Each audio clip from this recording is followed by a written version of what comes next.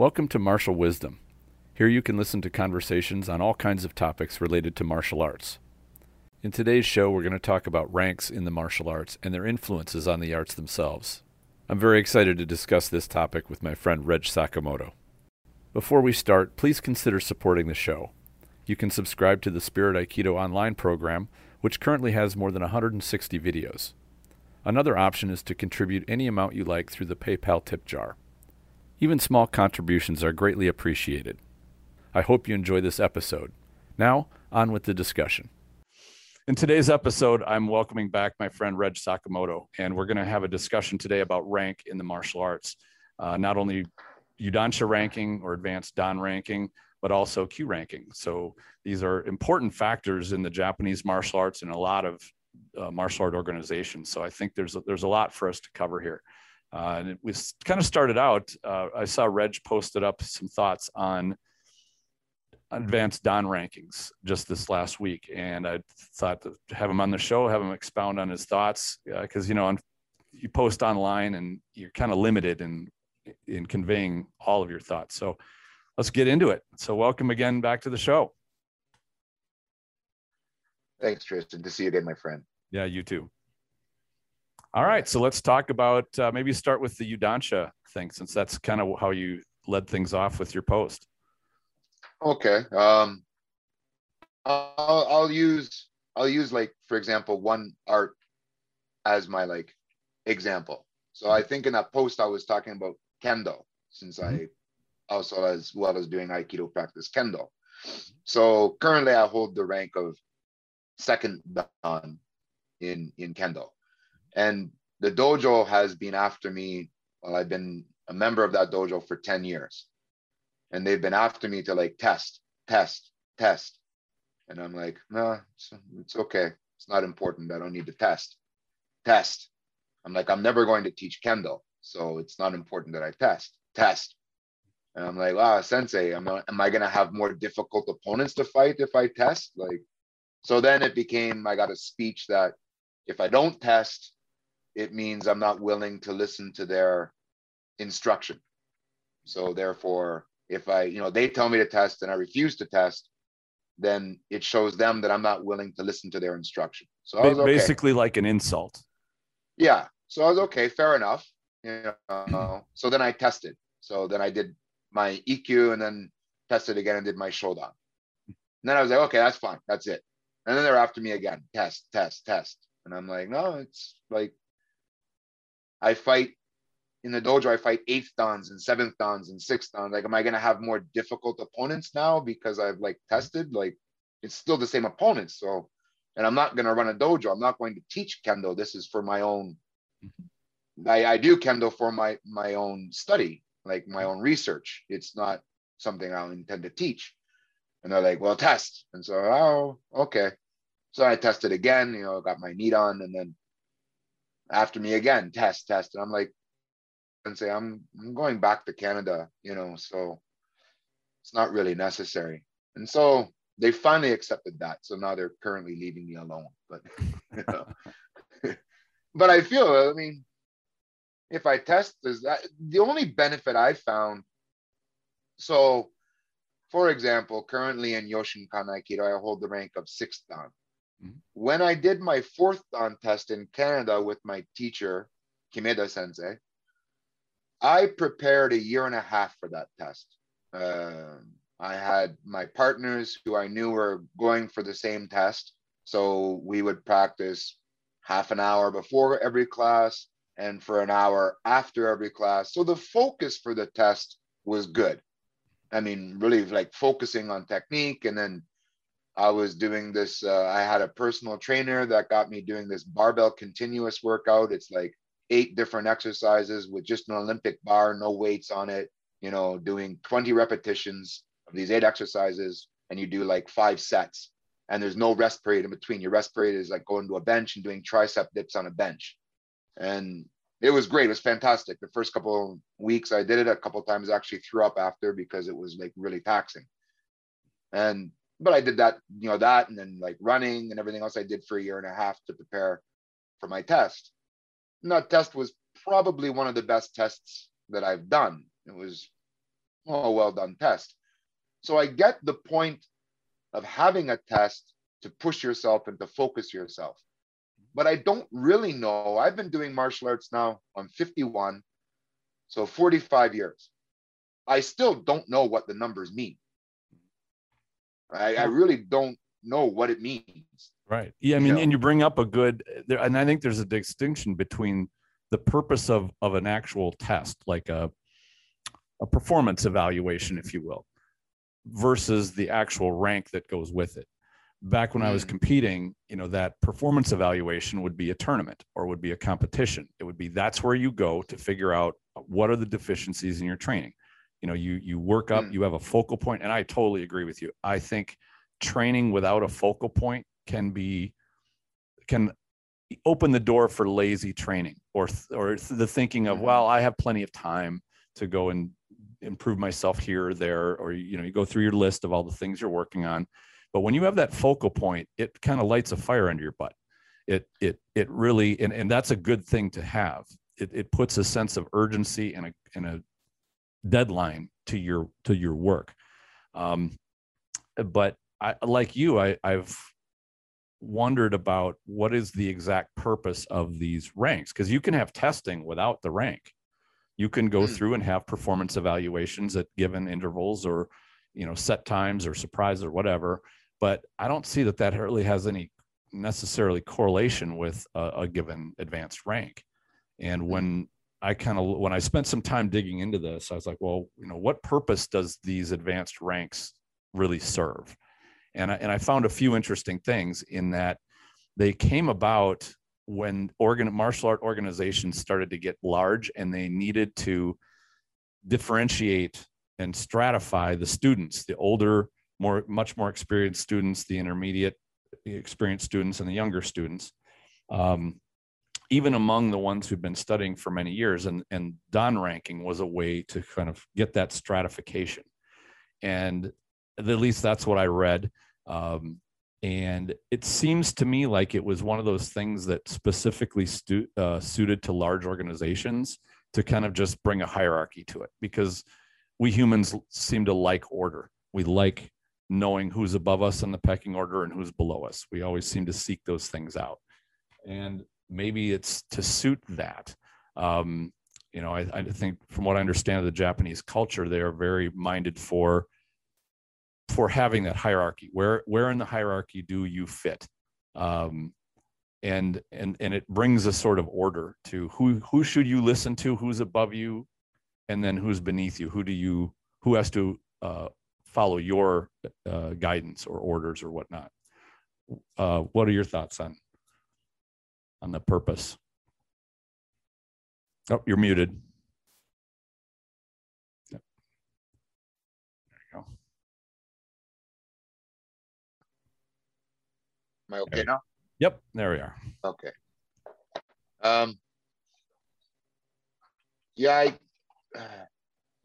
Yeah, kind of, there was a little bit of a bad connection, so we're having some when you were talking issues on both sides, I think. Yeah, I think weather definitely plays a factor. You said snowing there, and here it's overcast because it's going to rain later. Okay. Yeah, I think it plays a bit. But what I caught the tail end of what you said, so about knowing where you sit in the order in the dojo, or knowing like who you need to listen to or who you don't need to listen to. Mm-hmm. I used to train in Toronto when I trained in my Aikido dojo there. There was a guy named Ozzy. And Ozzy was a member of the Toronto ETF, which is the Emergency Task Force. Well, it was SWAT.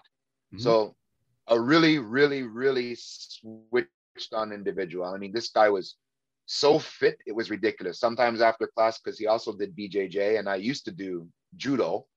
So we would do some ground grappling after class just to play around, just for fun. And, you put a hand on his leg to pass his guard, and you could not only feel the muscle heads, but you could feel every striation of the muscle, like through his gi pants. Mm. I mean, these guys get paid to work out 3 hours of every shift that they work. Like, right. So they're just really extra tough guys, right? Like really switched on guys. Mm-hmm.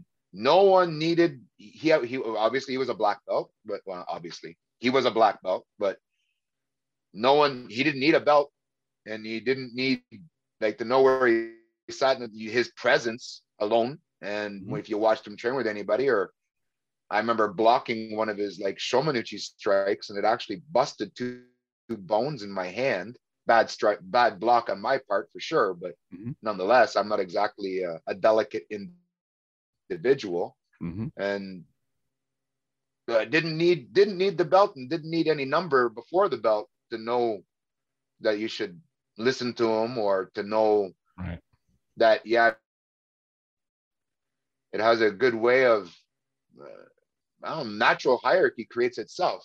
Mm-hmm. Because I've had also a number of guys that I've been in dojo that outranked me, and I would listen to them because that's what the etiquette of martial arts states. But some of them, like, I would look at, and they're guys who would throw you under the bus in a second. You know what I mean? Mm-hmm. Like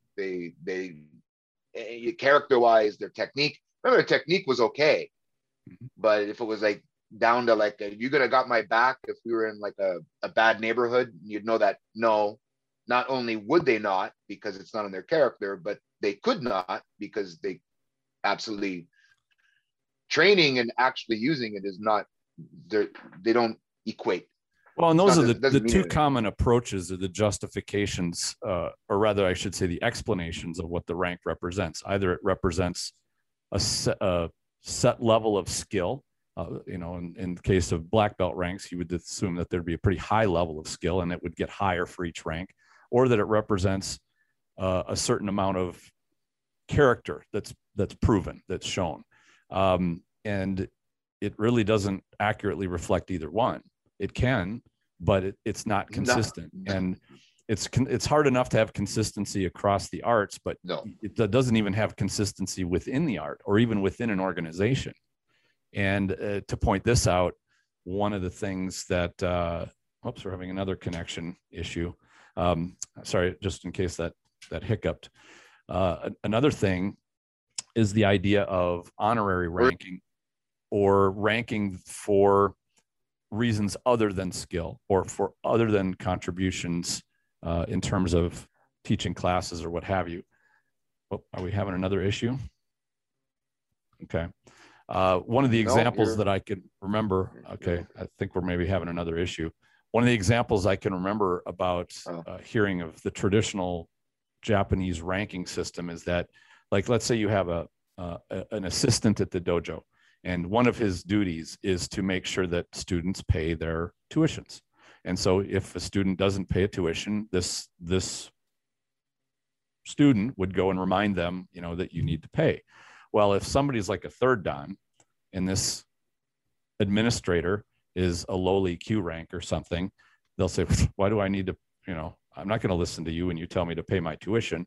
So the idea is that this administrator needs a sufficient rank that they can go remind people to pay their tuition and have the rank to have them listen to. So they'll make them a third or fourth dan, primarily just for this administrative duty, or other things like that. There's a lot of ways to contribute to a dojo other than being a skilled martial artist. And that can really blur, blur the lines of, well, what does this rank mean? And like you, I've run across, high level black belt martial artists that don't have really a martial bone in their body, and not to say that rank necessarily is a reflection of hard skills. I learned that one very through a number of firsthand lessons, that it's not. But what is it? And the conclusion that I came to is that it's almost entirely political.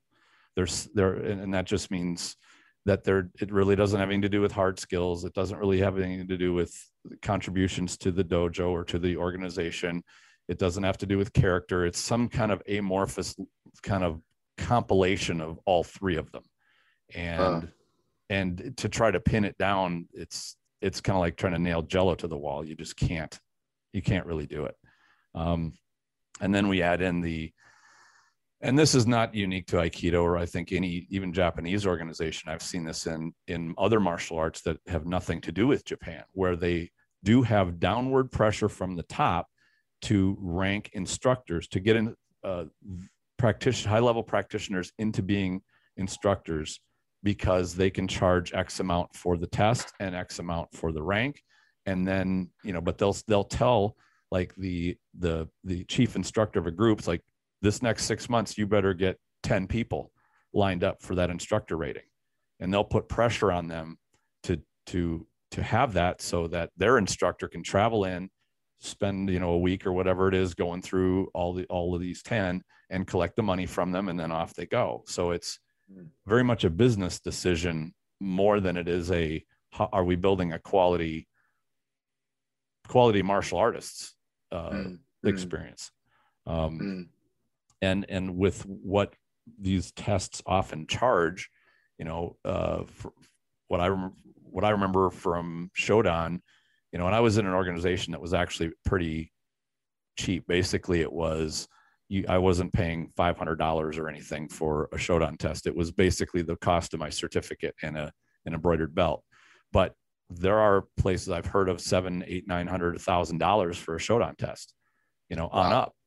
And they get more costly as each rank goes up. Not that the certificates get more expensive and you don't get another belt, or maybe you get another belt, but generally not. It seems to be much more of a money thing or a politic thing than it is anything really related to actual skill. But to the student, it certainly is. Like, I want the next merit badge, or I want the next, the next cookie, or what have you. What was Napoleon's quote? It's amazing what a man will do for a little piece of colored ribbon. Right. And right. So I think that's a factor, in keeping people motivated to keep going up the ladder. And if there's a ladder there, like, here, look at the ladder, here's first, second, third, fourth, fifth, stay on the ladder. It's easy to use that as a motivational tool, but I'm disappointed by the politics side, and it's led to some kind of nasty things. It gets almost cult-like with what people are expected to do in order to get those ranks. Yeah, I'm pretty lucky. I mean, in Yoshinkan, I exist. I mean, I don't know the whole Yoshinkan world. I mean, maybe other places are different. I don't know, but dojos that I've interacted with, trained in and interacted with, luckily the Dan still exists, the Dani, I've never found one, it was never like overly expensive. Two, it was, I didn't get you listen to me because I am, like this. I never got any of that. I'm sure it absolutely exists. I'm just saying I've never experienced one of the best. I mean, I never have an answer to we can ever fix this. I don't think something that ever really can be fixed, to be quite honest. I think people love to hate it. I'm not sure. Yeah. But for example, I think I told you before, I teach a very old Japanese sword system called Hyoho ni Tenichiryu. And my teacher was he's retired now, but he was the soke, like the headmaster of the school, passed down from Miyamoto Musashi straight through to him. There's no rank, zero, nothing. There's no Dan, there's no scrolls, there's nothing. So I remember when he first told me to start teaching it when I was still in Canada, and I know how, at that time I would say, I know how Canadians are and they like rank. Well, living in Japan now for the past 10 years, well, the Canadians aren't alone on that, because I know that Japanese also like rank. Oh, sure. So I asked him, Sensei, there's no rank, so what do I tell the students? And he just looks at me and he goes, you train or you don't train. That was it. That's simple clarity with that. That's for sure. Absolutely, 100%. You train or you don't train. That's it. Right. And that's how I've looked at. Yeah. Okay. So I think when that post I talked about, because I was watching this phenomenon in this Kendo dojo and comparing it with Aikido, for example, this guy in my dojo just got his 7th dan, which I don't know if anybody maybe not familiar with, but in Kendo, even when you go for an 8th dan, you test for it. And the pass rate in Japan is 1%.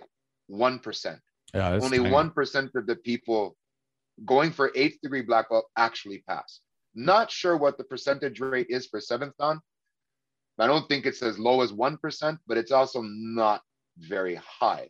Right. So, you know, That's a big the deal. gentleman, it's a big deal. And I often think it wouldn't be such a bad idea if Aikido continued testing all the way through. But anyway, that's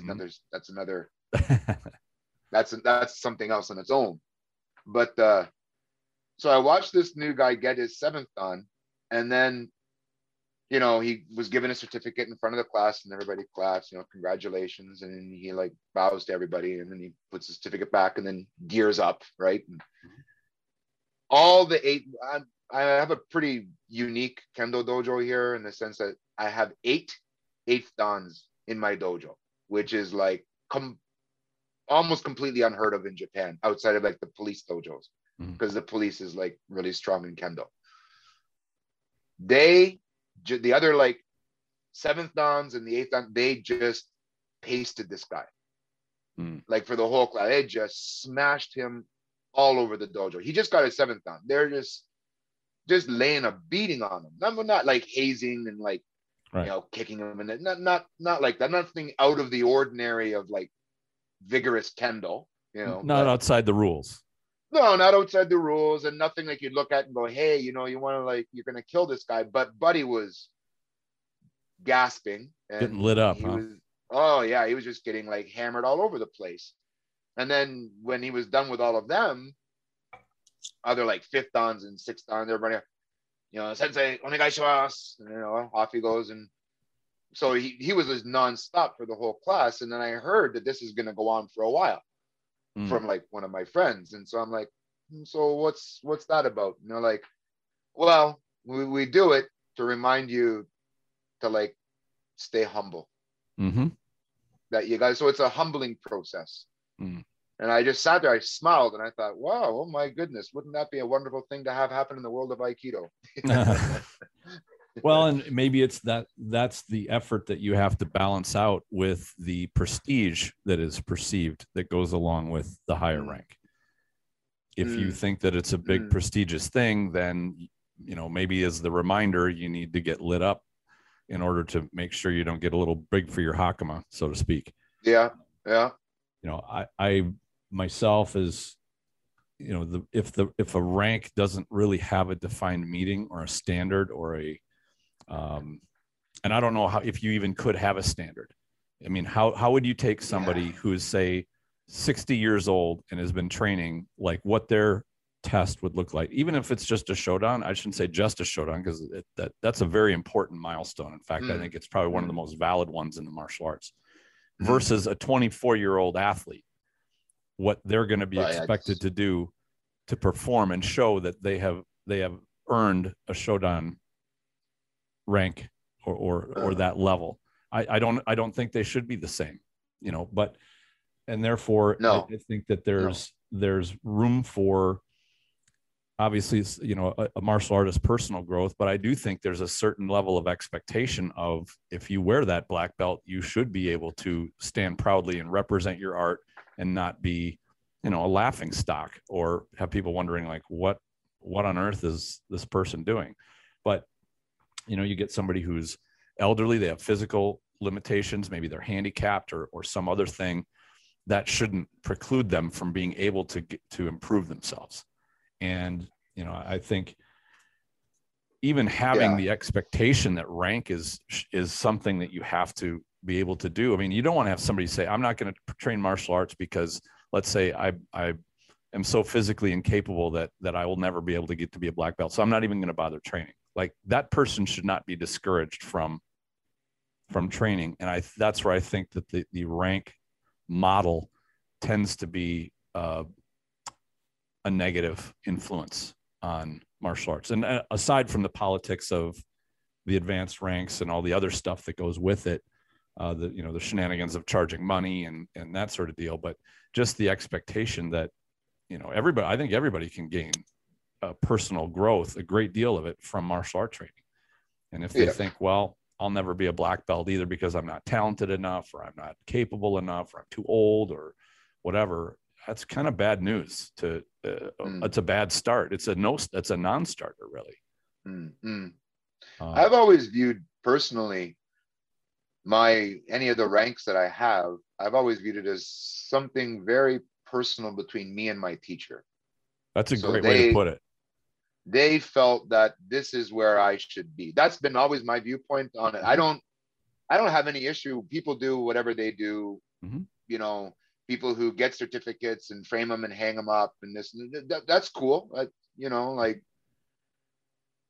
but for me, it's always been such a personal thing that they're over in a box, not like crumpled up, and like I don't disrespect them, like, but I just keep them over there as because for me it's so personal that what do I need to like display it for others, because what it represents, the frustrations, the yelling, the sometimes being reprimanded, sometimes being physically, all of that to me, it like represents that relationship I have with my teacher, and it's something really, really, really special.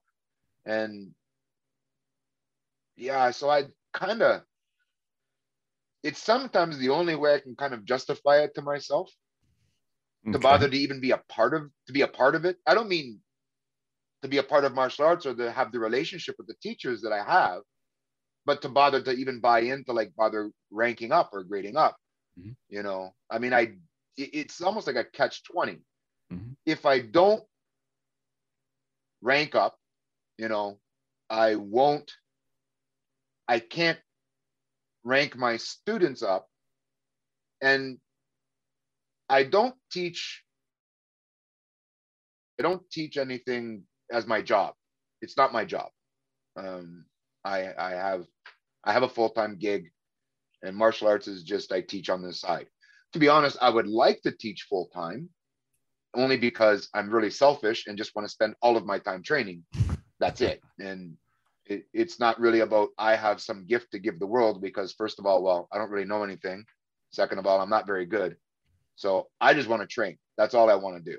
And I'm just a Budo bum, right? So Udo Bum, I love that. that's why I want to teach. That's why I want to teach full time. But in doing so, well, I know people are going to join that don't have the same mindset that I do, and that cookie, as you call it, or Mhm. I like that, by the way. I'm going to steal that. That Yeah. cookie is really important to them. Mhm. And if I can keep them in the dojo and keep them training, and if that cookie is that important to them, okay, if you earn it, whatever that means, then you can go for it. It's a catch 20 because I don't know how to like drop it and Right. still, I don't know, be able to. I mean, I think somebody like yourself, and I don't know if you know like Aikido Sangenkai, so Mr. Christopher Lee, Mhm. he wrote a really fantastic article on there's something rank in the Right. martial arts, and then Yep. I saying recall how reading it. two or three, two or three times, I think in that article, he stated that he tried leaving the like dumping the system, Mhm. but then unfortunately getting pulled back into it, and Sure. mostly it sounds like mostly because of students. Mm. So I think there are people, no, I know there are people who don't care and will just train anyway, Mhm. you know. Um, for example, my teacher in Canada, Kimeda Sensei, so in Aikido, Yoshinkan. Mhm. So he's ninth dan, but he brought Yoshinkan Aikido to Canada. He is the father of Yoshinkan in Canada. He brought it. It didn't exist before him until he brought it there.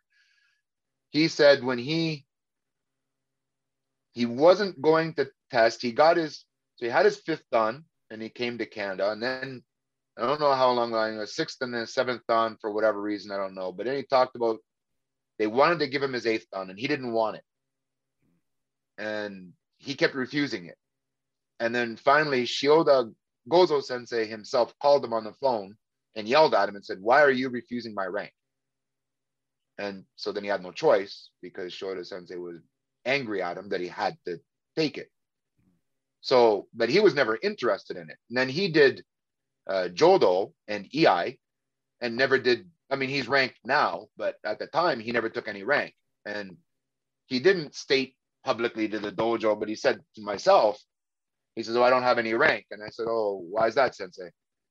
And he said, well, I'm the top of my game in Aikido. He said, it's good balance for my personality to be the bottom of the game in something else. Sure. You know? Mm-hmm. And I was like, yeah, but he's just, I haven't got enough good things to say about that man. He's just like a really honest, hardworking guy who just likes to bang, you know? That's pretty cool. You know, one thing I've noticed, and that is it is easy for somebody coming brand new into martial arts to see a kind of a roadmap laid out for them initially. And I would say that's probably the best defense that I can have for Q ranks. And maybe this is where we talk a little bit about the ranks up to black belt. And I definitely see some purpose, and it allows you to kind of I guess, for lack of a better term, spoon feed some focus to students that are learning to progress along in martial arts. It's good to give them some direction. I think that goes along with the balance of making sure that they know the color of your belt or the rank that you have really doesn't mean a lot. Really, what you're doing right now is you are focusing on personal development. And in the first few years, for me, it's generally about 4 or 5 years that I have students in the Q ranks. You know, I'll tell them, like, this doesn't get you any privilege. In fact, a belt really is just more responsibility that you have for students younger than you, and you are responsible for their advancement. If they're getting frustrated and not learning, you should be right there to help them get past that frustration. But in doing so, as you progress, the next thing that you're going to be testing for has got greater pressure, has got greater challenges, and it kind of lays them all out. I think that once you get to black belt, though, you should have started to evolve to become, in many ways, your own coach. You should have learned things like self-analysis, breaking down what you need to work on so that you don't rely on having somebody to have to crack the whip on you. There's a time to start transitioning into taking responsibility for your own martial development. And that's a big part of that Shodan threshold. And you start, I think, starting to learn that through the Q ranks is important. It's a funny story. I was actually talking to a student of mine who studied here in town at a dojo that didn't do belt colors, but they did do the ranks. And when he went to sign up, they said, well, you know, because the topic got brought up of ranks, and they said, well, you know, rank doesn't mean anything to us here. You know, we don't have belt colors or anything like that. And he's like, okay. So his first class, he goes to line up, and he just lines up kind of right in the middle. And they said, they just yelled at me like, no, you're not ranked high enough. You got to go down on the end. He's like, I didn't even know. So I'm like, this is the hypocrisy that seems to come out. One of the many that happen in the martial arts world, where you minutes ago, you told them that rank didn't mean anything. And then he gets yelled at for being in the wrong place because, and of course, a brand new person, you don't know what rank is who, because you don't know the belt colors or anything like that. Like, that's almost a gotcha trap for new people. Like, to tell them that there's some sort of a code they have to abide by, but they don't know what it is. You know, we're not going to tell you what it is. We're not going to tell you. Figure it out. We're not going to lay it out. And when you step over it, we're going to smack you. We'll smack you back. Smack you in the news on the nose with a rolled up newspaper. And I kind of laughed and I said, yeah, you know, it's sad, but that kind of stuff does happen. And I don't think enough people really sort of think about how hypocritical little stuff like that. In the grand scheme of martial arts training, that's a kind of a little thing. But it's, in my opinion, it's one of those things that tears down trust. The last thing is that you tell somebody as a teacher is, here's how things are, and then have them walk over, and in 10 seconds, they realize it's not the way that you just told them. You know what I mean? And they're wondering, why did that teacher just lie to me? You know, and then what are they going to lie to me about next? What do I have to figure out between what they've said and what they're actually doing? That's a good point. Because a lot of martial artists give a lot of lip service. Well, the belt just holds up the pants and it really doesn't mean anything. And then they strut around like roosters with their big rank and their belt with stripes all over it and all different colors. And, you know, it's like, wait a second.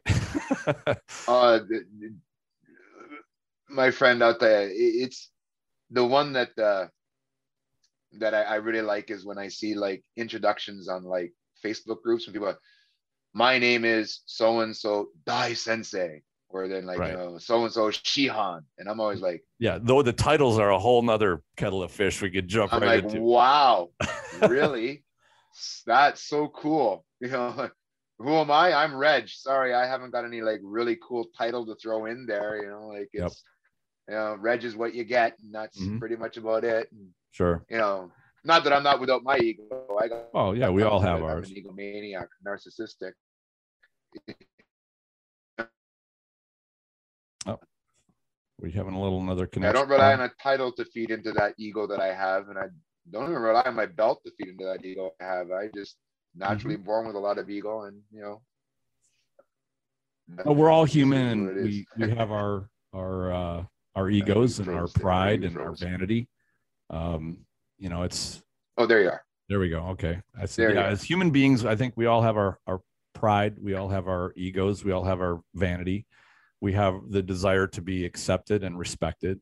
I think that ranks tend to seem like it's the fast lane to getting respect, and people being what they are, it works. When you got a big shot title and a high rank, and it tends to get a lot of bows and a lot of oses and that sort of thing. But at the end of the day, we all prove ourselves by how we behave and how we act.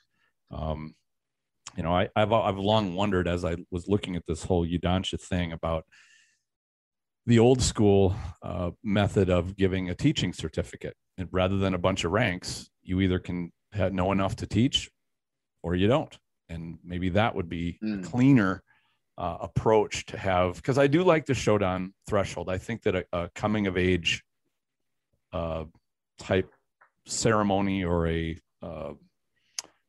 performance thing is a good idea, and I think the rank of Shodan is a very fitting, and it's a very special thing for anybody that goes through it. But I think maybe beyond that would be, you spend years in training and you're granted basically a certificate that you can teach the art.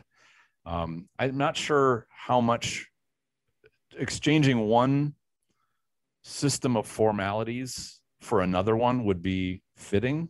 Like what would replace a Dan system? I don't even know if it would need replacement. I even question whether it needs to be there at all. I mean, what benefit does it provide? Again, I suppose if you're in a big organization. I agree. I think we could dump the whole thing, and I'd be very fine with that personally. Sure. Yeah. I just think that's then if the whole world did it, then eventually somebody would figure out how to like turn it into a business venture that you don't have. I don't know. People would figure out. I think not people. That's not quite fair.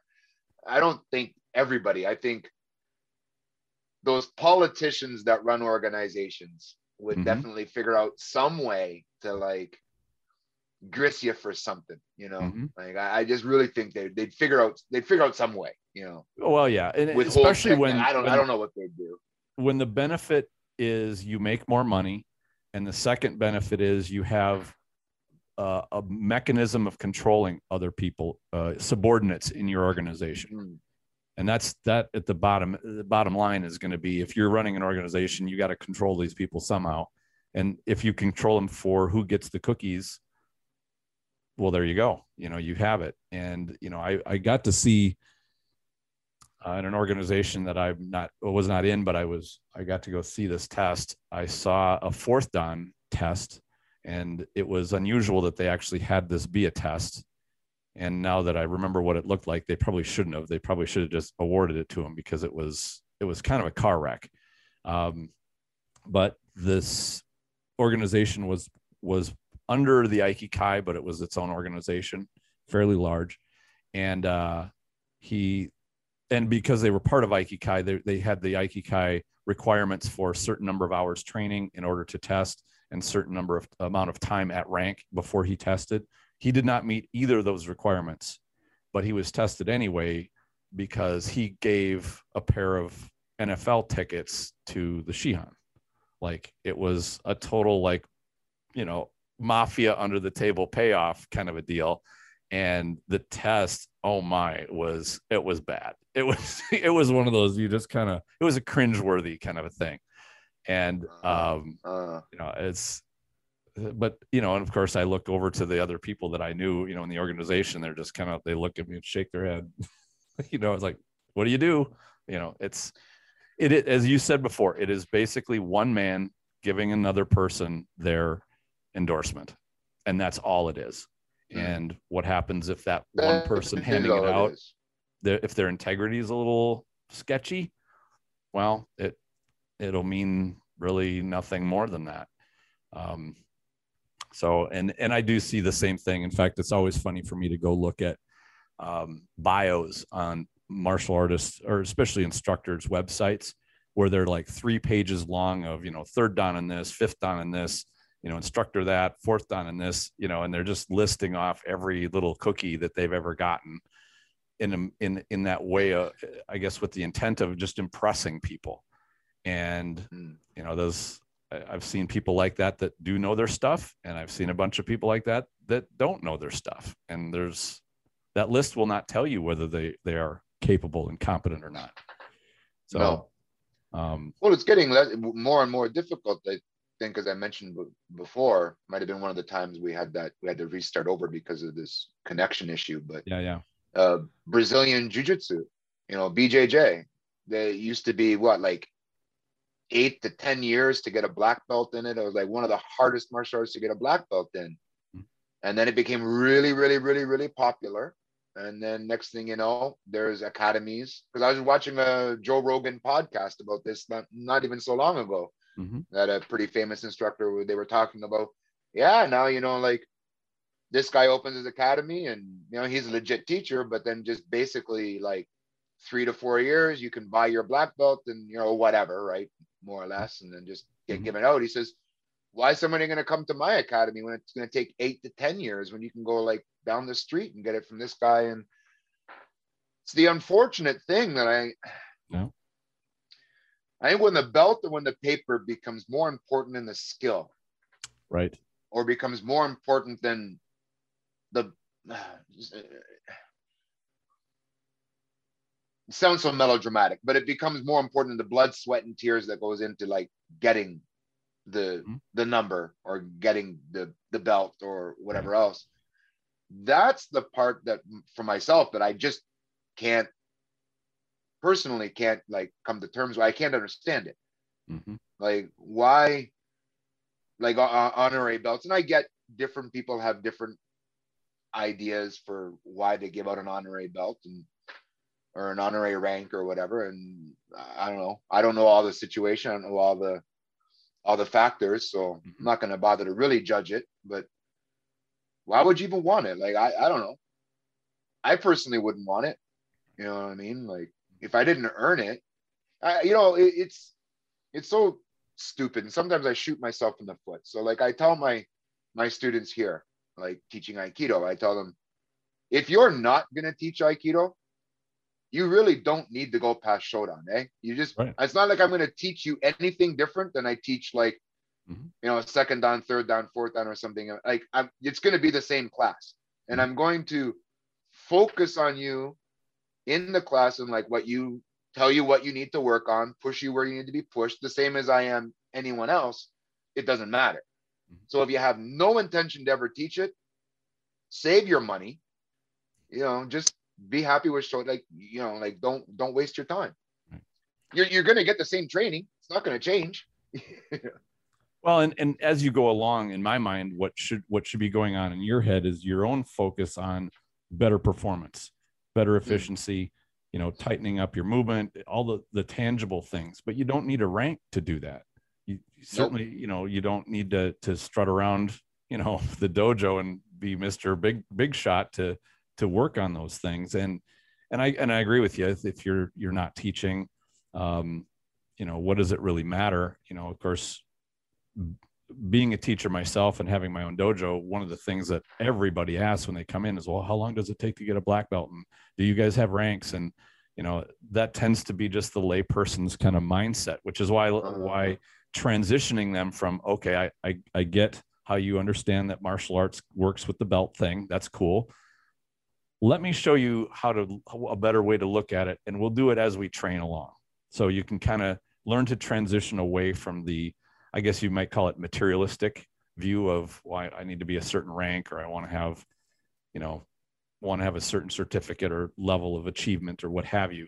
But I think by the time that Shodan rolls around, at least I like to make sure that students have a grasp on, this belt is not going to save you from an ass whipping. It's not going to, going to stop a bullet or do anything on its own. You're going to do that. And if your focus is on your own skill and on your own quality of performance, the rank means nothing after that. It'll come. I mean, if you get to that, but you stay on that focus, you will get that Shodan. And, I don't grant any rank beyond Shodan for the exact reason that you talked about. But also I had to tell my students when I was contemplating how to handle this, is say, well, the other practical thing is, if you are a Nidan, Sandan, Yodan, whatever, you go to another dojo or another organization, they're not going to honor it. The good chance they'll honor your Shodan, but anything beyond that, they will usually say, well, you're going to have to test for our Nidan or Sandan or what have you. But so I'm like, so what practical use is having a beyond Shodan rank? And fortunately, the very first student that I had to go over this with had the perfect attitude. It's like, I don't care at all about rank. I just want to build my own personal skill. Like, that is the perfect attitude. So we never had an issue with it. It's just so easy. In my opinion, it's destructive. The advanced Dan rank thing is because it distracts you. It actually takes you off the track of focusing on your own development. Especially when they remove the actual hard test, the performance evaluation aspect of it. And in fact, I wanted to do the reverse and have, all right, let's do periodic performance evaluations. There's no rank attached to them. We're just going to say, all right, now it's going to be like a go time kind of thing. So to me, that would be a more practical thing, that it would not attach the pride and the ego, but it would certainly focus you on your own performance and your own training and development, especially spotting the deficiencies. Because that's what I really liked about competing, is it was a no BS feedback about what is your training good? Is it got some gaps? And if so, where are the gaps? And that gives you a list of what you take back into the dojo and you train up, so that the next time you go compete, you won't have that problem again. So, and I liked how you posted or so about your spear sparring. And I'm like, I love the spear work stuff, especially when you go live, because it teaches you so much that katas and forms don't. Like, it's that chance to put it all together. Not to jump tracks on the topic. Sorry. No, it's no problem.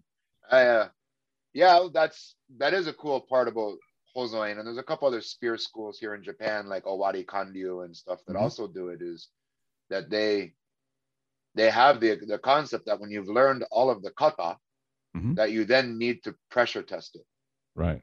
That you then need to know that the person that's coming in is not going to attack where the kata tells you they're going to attack, going to deal with it. And the densho, so the writings from the school that had existed for over 400 years, from the very beginning, have had that as part of the school, right? That they drew diagrams of how to make protective equipment and protective spears, and then state, you must test this stuff consistently. You've got to polish it. Do they have rank in that organization? Yes, they do. No belts, nothing on the outside that would I think the difference is, so they call Shokyu, Chukyu, Jokyu. So beginner Q, middle Q, and upper Q. And then after that, it's Mokoroku, then Menkyo, then Menkyo Kaiden. So Menkyo Kaiden means you've learned everything. And Mokoroku just means you're catalog. So they actually don't count it in that school that you're actually part of the school until you're Mokoroku.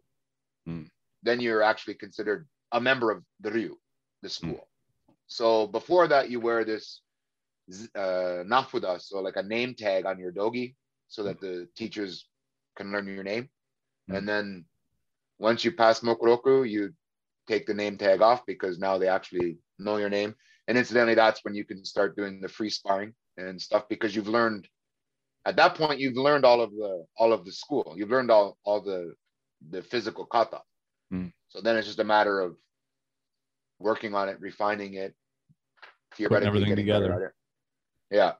Sure. Yeah. And so I like that, you know.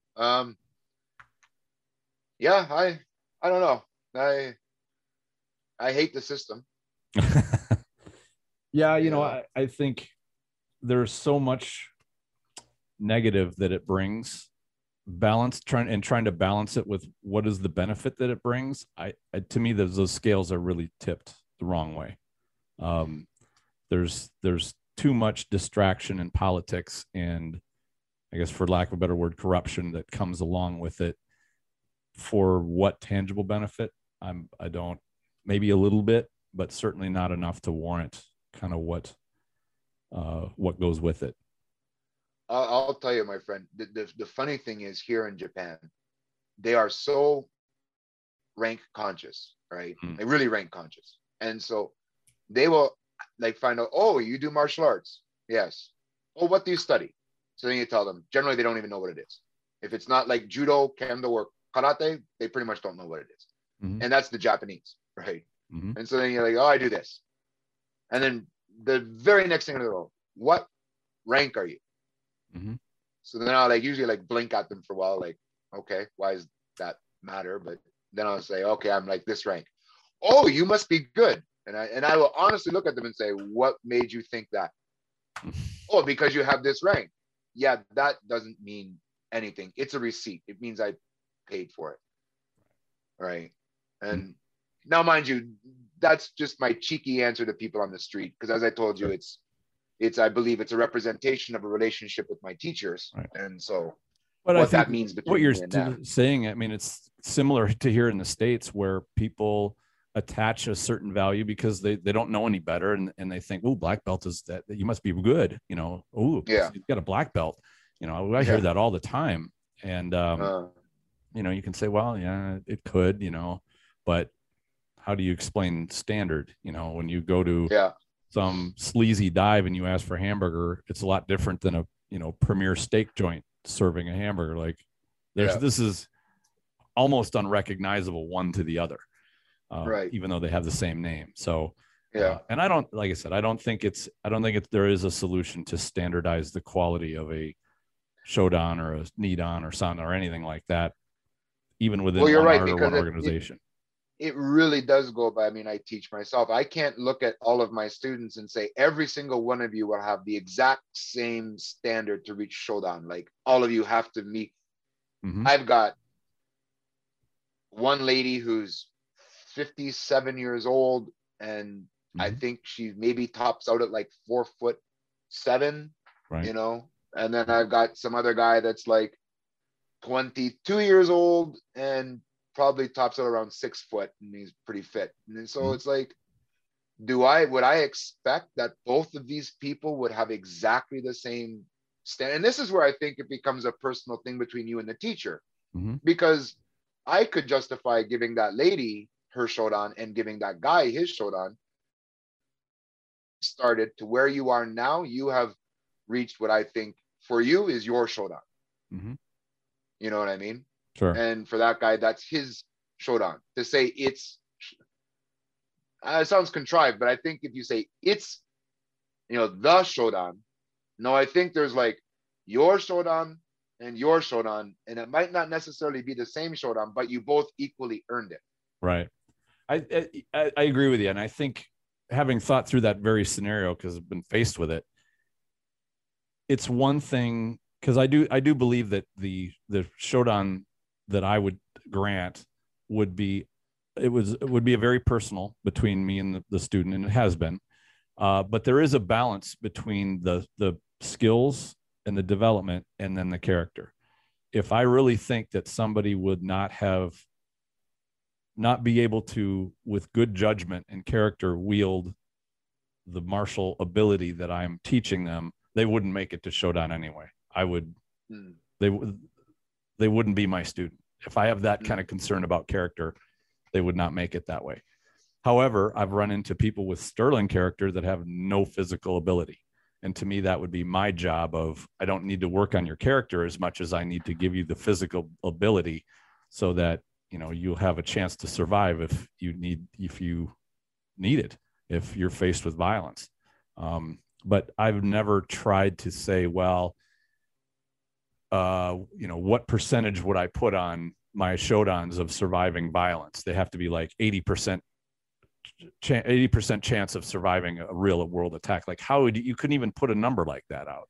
No, you know, but to say, it's all not right, quantifiable. Yeah, it's totally unquantifiable, totally subjective.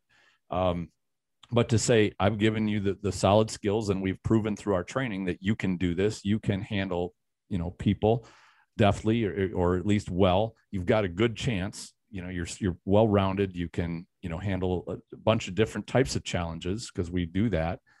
You know, it is subjective, and I'd be the first one to admit that. But you know, and I do hate the constant attitude of, well, you know, and I've seen instructors do this all over the place. Well, my brown belt is the equivalent of anybody else's Shodan. You know, they'll always say we're tougher here in our school than everybody else is, and that's kind of it's almost like a, you know, on the brochure selling point. But you know, I can't count the number of times I've heard that exact same thing, and you know, it's kind of funny. It's kind of funny to hear it. You know, and then you say, well, typically, how long do students take to get their Shodans? Oh, like 3 years or 2 years or something like that. And I've heard rumor that in Japan, especially in Aikido, that black belts are pretty quick to get, even higher rank. Very easy. I don't know if that's rumor or not, but that's kind of the word. And I don't know if I think that really depends.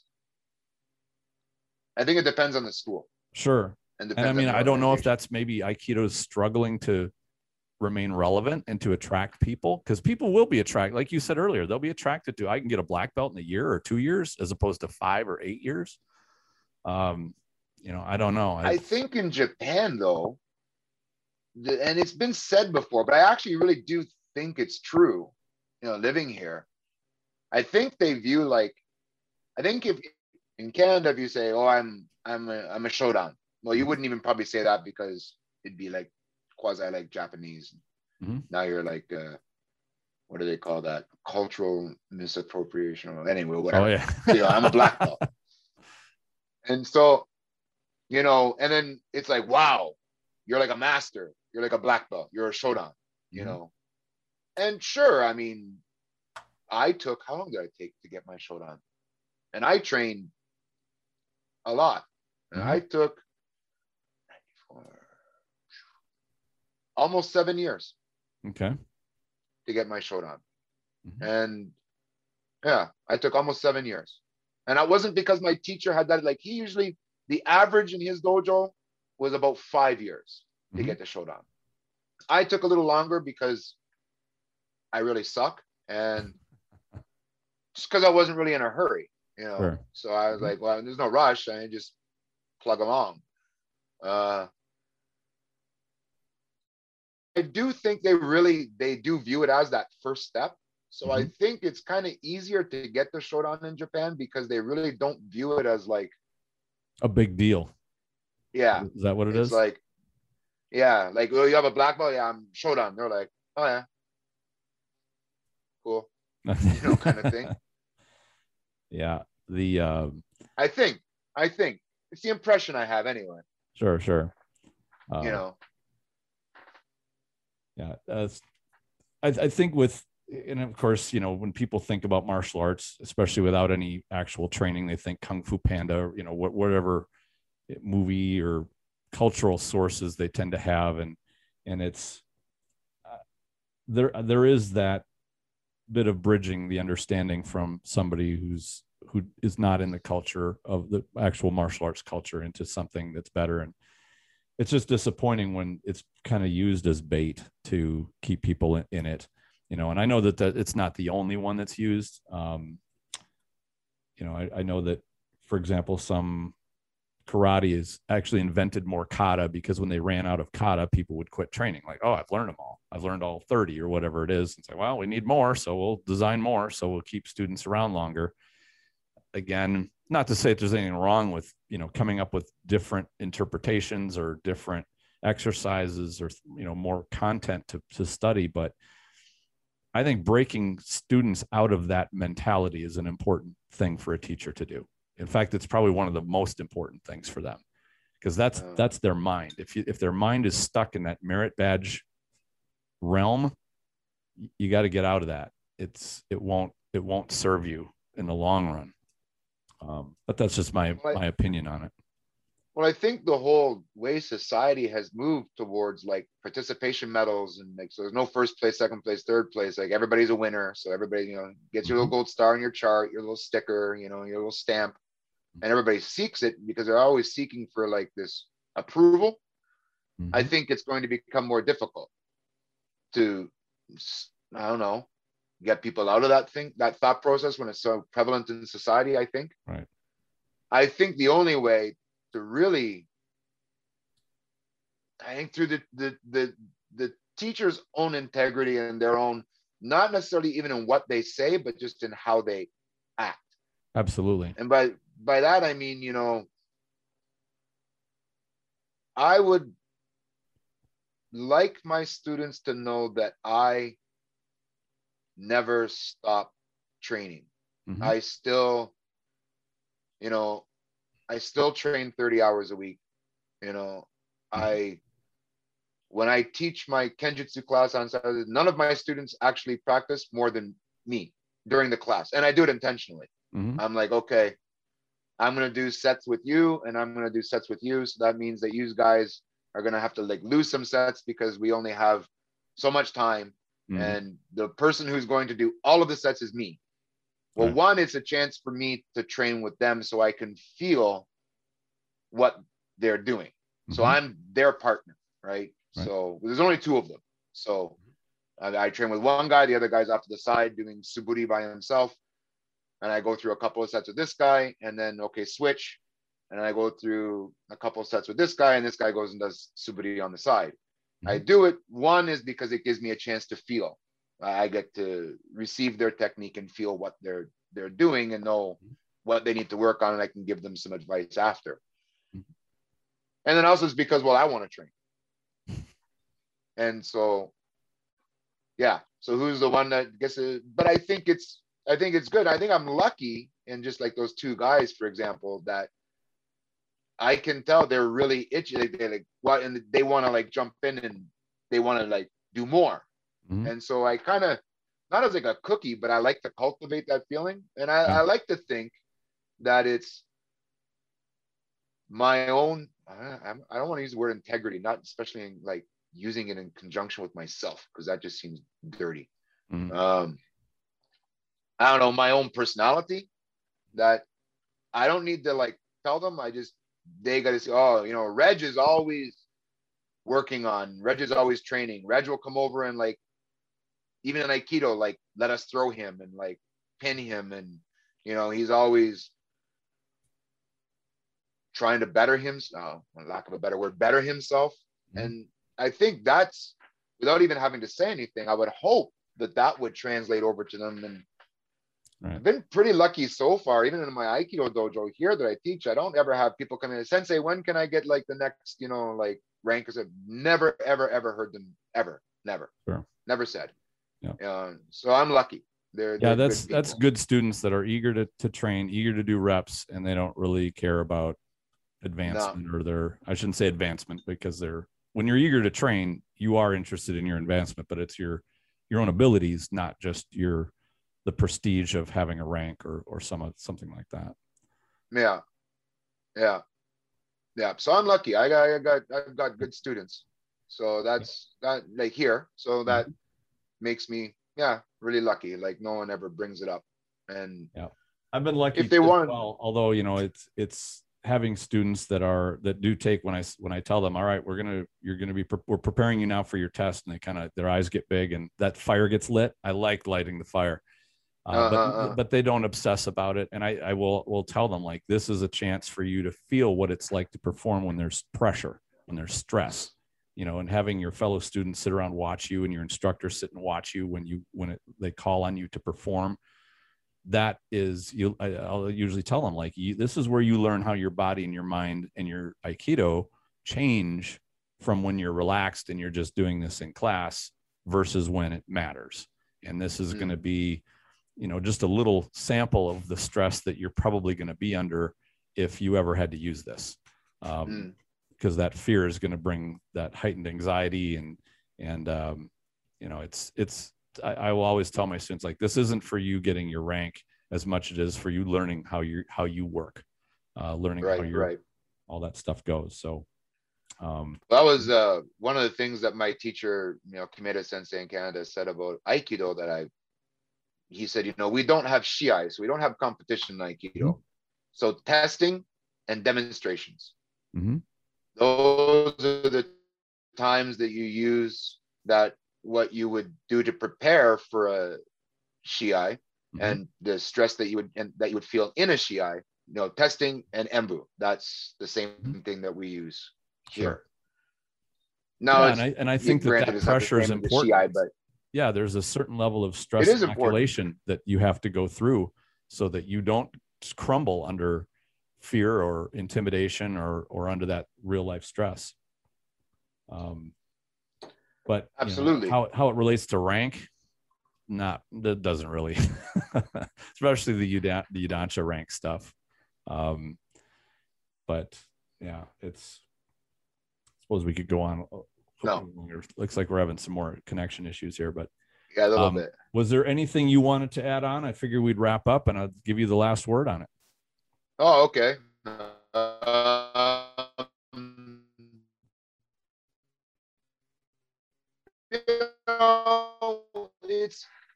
It's always refreshing. I just care about improving the quality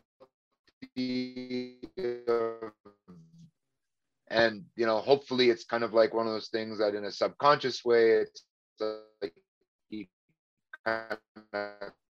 maybe, although I don't really cross my fingers for it, but maybe like the integrity of the art will rise up over time. One can hope, but I guess I can't be responsible for my organization, and I can't be responsible for like all the other dojos. I can only be responsible for mine, and therefore I'm responsible for my students. They're my responsibility. So that's a great way to look at it. Stay within your range of effectiveness. It's what you. That's it. Yep. Yeah, my sphere of influence stops there. Right. Exactly. So that's what we all can do. So. Cool. Well, thank you very much for joining me. I apologize to everybody for the connection issues that we've been having. Hopefully this will come out pretty well. But as always, my friend, I've enjoyed the conversation. Me too, my friend. Thanks a lot. Take care. Thank you very much for listening, and I hope you enjoyed this discussion. Stay tuned for more episodes. I've got some great stuff on the way very soon. In the meantime, enjoy your training.